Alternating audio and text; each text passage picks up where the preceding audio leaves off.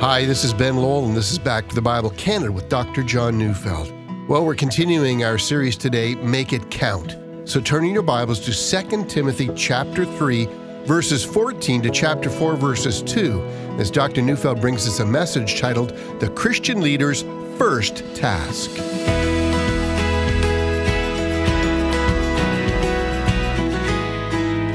There's a story of a preacher who was having his car fixed by a mechanic in a local garage.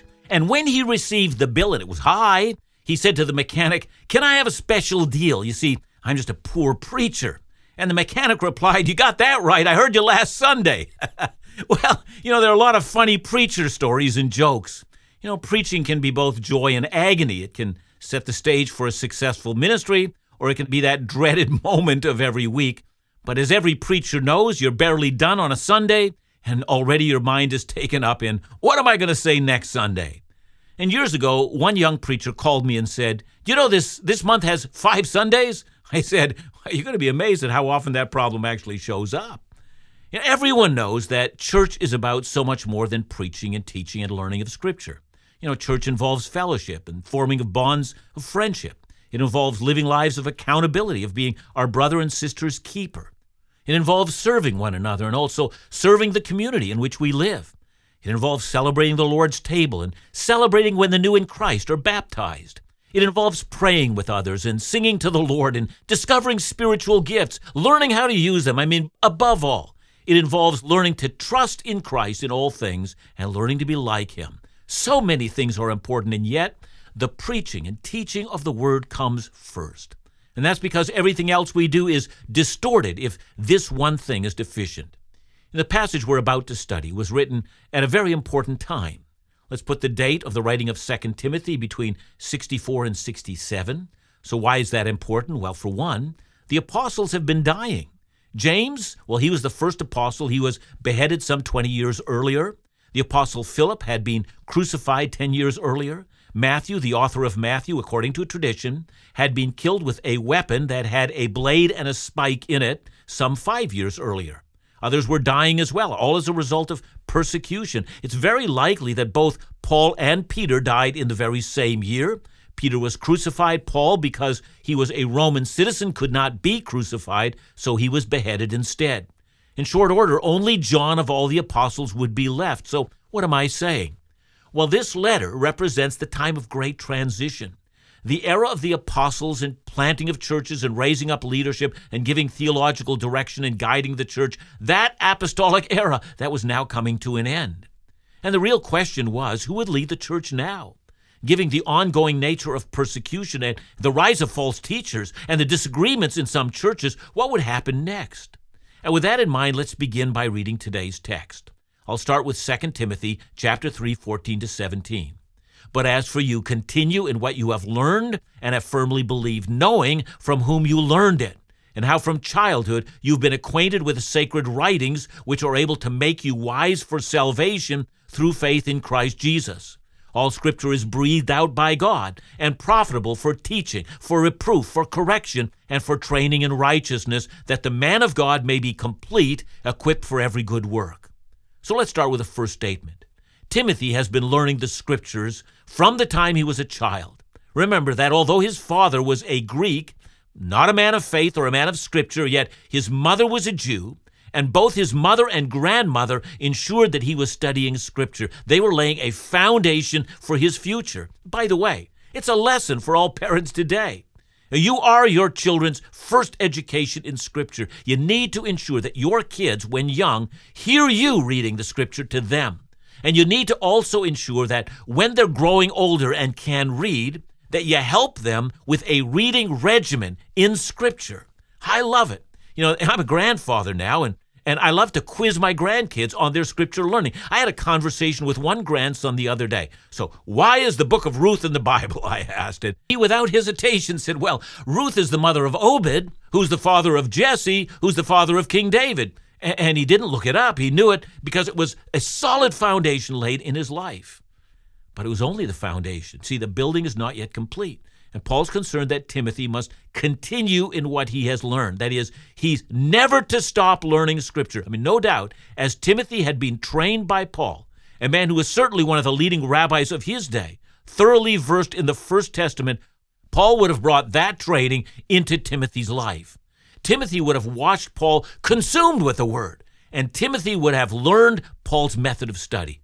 Paul's telling Timothy he must never cease, as long as he lives, to grow in insight into the Scripture. His depth of knowledge must constantly deepen. Notice the outcome. It's found in verse 15. The Scriptures are able to make you wise for salvation through faith in Christ Jesus. Paul doesn't think it's possible for Timothy to grow in his salvation and in his ongoing trust in Jesus and in the wisdom by which he must live his life outside of an ever-increasing depth of Scripture knowledge. So let me get practical. First, Bible reading. You ought to be reading the Bible through cover to cover every year. That's not hard. It's easy. It doesn't take a great deal of time each day. Second, you ought to learn the tools of inductive Bible study. That is, simply observing the key features of any given text, understanding the context, and knowing its meaning. You should be memorizing important texts. You should have a method of application. Now, that's not simply an individual matter. Churches themselves can train their entire congregation to do this. Home Bible study groups should be a key area where trained leaders are training others in their understanding of Scripture. Well, very well. Timothy is to be a lifetime learner of Scripture.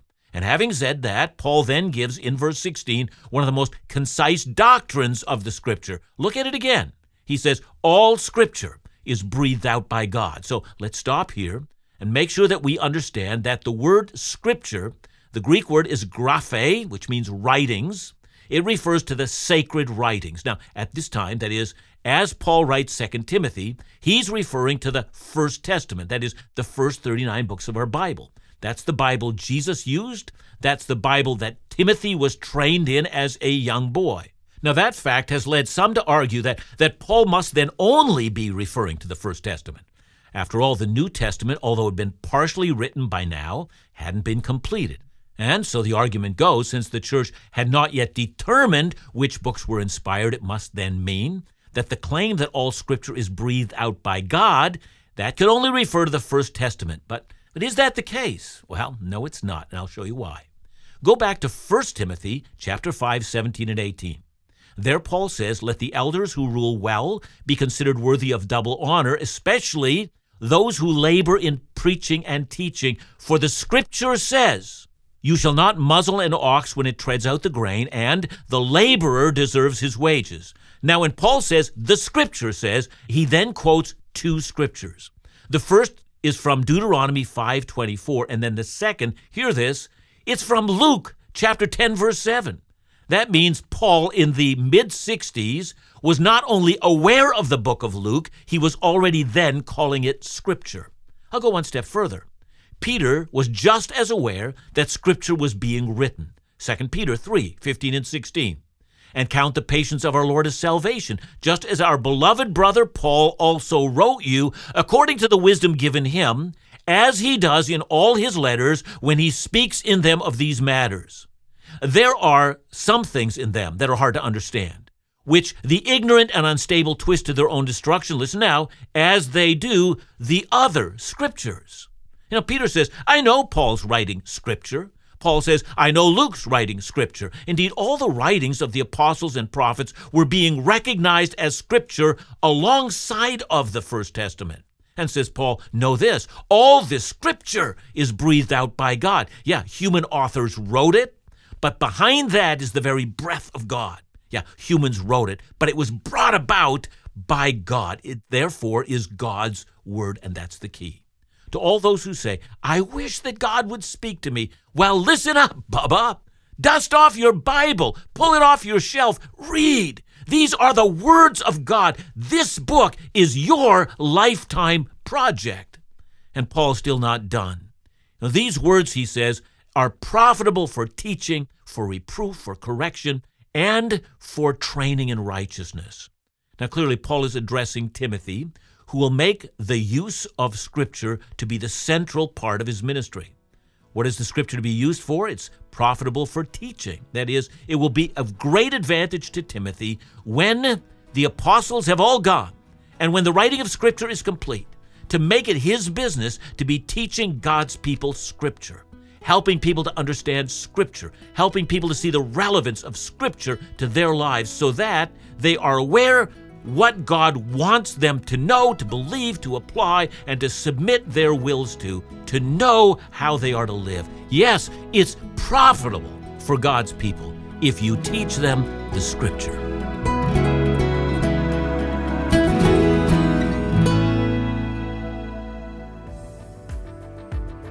February is International Ministries Month, a time to celebrate the ministry work being accomplished in partnership with our friends in India, Sri Lanka, Curacao, and beyond.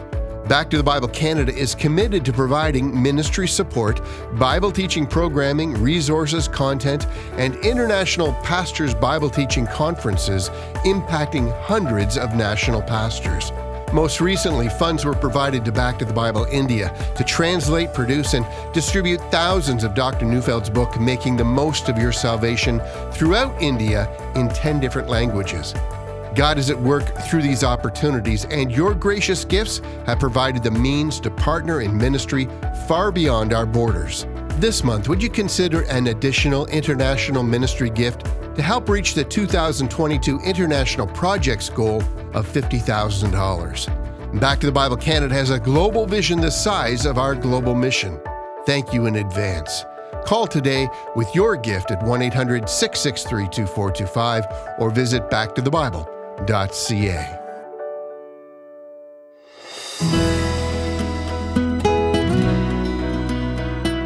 Paul then says, the Scripture is also profitable for reproof, that is, for rebuking. To the unspiritual mind, the idea of rebuking, that seems unwelcome. I mean, who wants, to have their faults and mistakes and sins and their misdeeds addressed? But here's the answer. See, all who seek to live godly lives in Christ Jesus deeply desire this. Lord, we pray, show me my hidden faults, expose my errors so that I may, through the Holy Spirit, repent and turn from them. Now, I have a memory from my days as a pastor. A woman who had now been in Christ for some years, was talking to me about how she first came to the church. She said to me, "You are preaching," and it was the first time I had ever heard a sermon. And I left the service, and I was very angry, and that made me curious. I asked her why, and she smiled, and she said, "Well, you seem to be talking directly to me." And I was mad because I was convinced that my friends had told you what was going on in my life, and now you are talking about me in front of everyone, and we both had a good laugh together about that. But that's the nature of scriptural rebuke. And I don't mean, a pastor who's just waiting to give his people the rebuke of their lives. I don't mean that at all. I mean a faithful exposition of Scripture, explaining what stands written and then making application. That method is often the rebuke that the Holy Spirit uses to awaken people of their sins and of their need for Christ. Well, next, Paul says that Scripture is profitable for correction. Well, the idea of correction means that it helps people with their false ideas or misunderstandings of things. Look, we all have ideas about God and ourselves, the nature of righteousness, what's pleasing to both God and man. But so many of our ideas are borrowed from faulty sources, sometimes from parents who didn't know any better, other times from our culture, or something someone has once taught us. Things that we now believe to be true, but they aren't. So let me suggest one example. I remember once teaching from Acts 17:24-25. It says, "The God who has made the world and everything in it, being Lord of heaven and earth, does not live in temples made by man, nor is he served by human hands as though he needed anything." I then went on to explain why God is never needy, or why he never requires any service from us. He doesn't need us even while he still loves us. Well, after the service, a man approached me. He was very upset. He had for many years been taken up with the arrogant notion that he was helping God out. And he told me he didn't appreciate what I said. Well, I responded by saying that I hadn't said it. I was merely reading the Scripture and explaining it. It was God who said it. I also informed him that he was simply disagreeing with the Scripture. He was dumbfounded. He had wanted to argue with me, but I wasn't biting. I thought, let Scripture correct him. I can't, but since Scripture is the breath of God, and since God's breath is powerful, let it be God who corrects him. All right, The Scripture is good or of great profit for teaching, rebuking, for correcting, and then finally for training in righteousness. And the idea of training comes from the world of parenting. It's what parents use to develop the character of their child. Johnny, don't throw your peas on the ground and shout no. And over successive and repeated training of the same lesson, eventually Johnny's character begins to develop. And that's what Scripture does to every child of God. Those trained in Scripture grow in righteousness. That is, they know how to resist sin, and they know how to embrace those things that delight the heart of God. And then Paul adds just one more line. It's found in verse 17, that the man of God may be complete, equipped for every good work. And the man of God here, some argue, might refer to Timothy himself. I mean, once you commit yourself to the Scripture as a constant learner of Scripture and a constant applier of Scripture, and in Timothy's case, a constant teacher of Scripture, you can, as a minister of the gospel, be well equipped for every good work. You're in great shape. You're an effective pastor now. Of course, that's the definition of the effective pastor, but it's also the definition of the effective believer, regardless of the role that God has called you to play. So, having set the stage, Paul now launches into one of the most famous passages in Scripture, and it's directed at all who are given the charge of leadership in the local church. So I'm reading 2 Timothy 4, 1-2. I charge you in the presence of God and of Christ Jesus, who is the judge of the living and the dead, and by his appearing and his kingdom. Preach the word. Be ready in season and out of season. Reprove, rebuke, and exhort with complete patience and teaching. Now those words, I charge you, those are the words of command. It's not a suggestion or a word of advice. This is an imperative. To fail to do what comes after the charge is to stand in direct disobedience to God himself.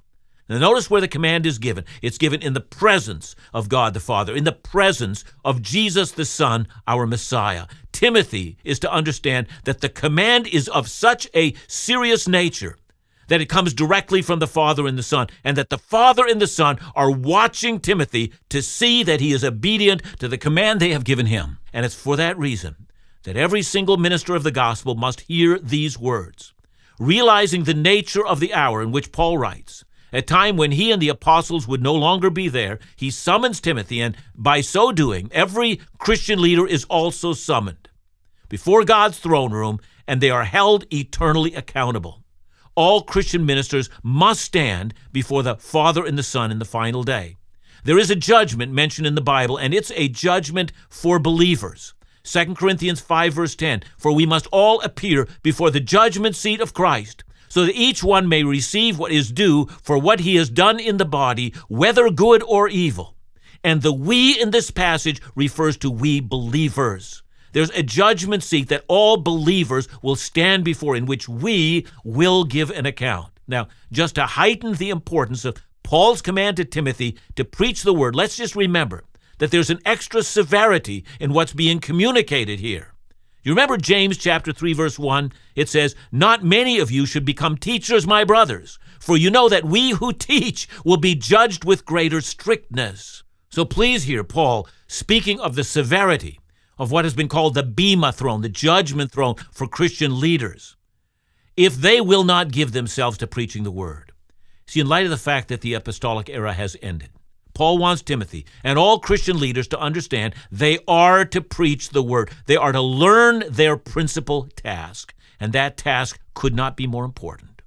Over the years, I've sometimes wondered about pastors who give themselves to administration and counseling and attending board meetings and going on missions trips. I mean, none of these things are bad, that is, in themselves, but they're often done by neglecting the main command.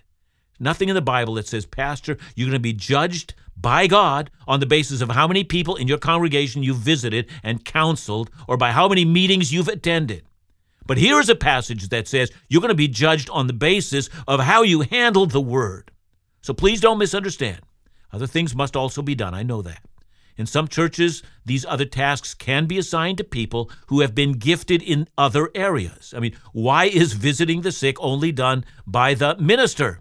Are there not others who can perform this? Why withhold them from doing what the Holy Spirit has gifted them to do? No, let's release all the gifts among all of God's people, and let those entrusted with preaching and teaching the word make that task their first and foremost task. The task couldn't be more clear. Look at the first half of verse 2. Preach the word. Yeah, the task couldn't be more clear. The Greek word for preach can also be translated as herald. That is, herald the word. And in the ancient world, a herald was someone who was called to proclaim the message of someone else. That is, a herald never proclaimed their own message. They proclaimed the message, for instance, of the emperor. Every preacher must take that to heart. See, when you stand in a pulpit, it's not a matter of what you think about any topic. Indeed, you don't even get to choose the topic. You are a herald of someone else. So when Paul says, preach the word in chapter 4, verse 2, he's speaking about the word that he said in the last chapter was the scripture, the breath of God, the infallible, inerrant speech of the Most High God.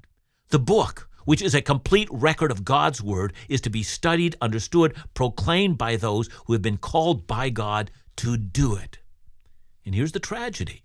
All throughout the history of the church, there has been a temptation of Christian leaders to abandon this one function. In the Middle Ages, the Eucharist replaced the preaching of the word as the center of the church. Today, many pastors give themselves to an endless array of spiritual topics rather than preaching the text of Scripture. I know of one pastor who regularly canvasses his congregation for topics that they'd like to hear preached, and then he preaches what they want. Other pastors are encouraged to preach to the felt needs of the hearers. Still others proclaim they're lifestyle preachers. On and on it goes. Listen to the command. Here's the charge. Preach the word. To fail to do so is treason against the God who commanded it. The congregation needs to be made wise unto the things of salvation. Never neglect this one thing. Thanks for your message today, John. You know, I think one of the issues of the church today is that, well, we take everyone else's word about the Bible rather than study it for ourselves. Do you think it's critical that the individual Christian be a student of the Bible? Yeah, individual Christians, believers getting together in Bible studies to do serious Bible study work, all that stuff is very important. We've got to know the text of Scripture more than simply what other people say about the Scripture. It's vital to our well-being. Thanks, John. And remember to join us again tomorrow as we continue our series, Make It Count, right here on Back to the Bible Canada, Bible teaching you can trust.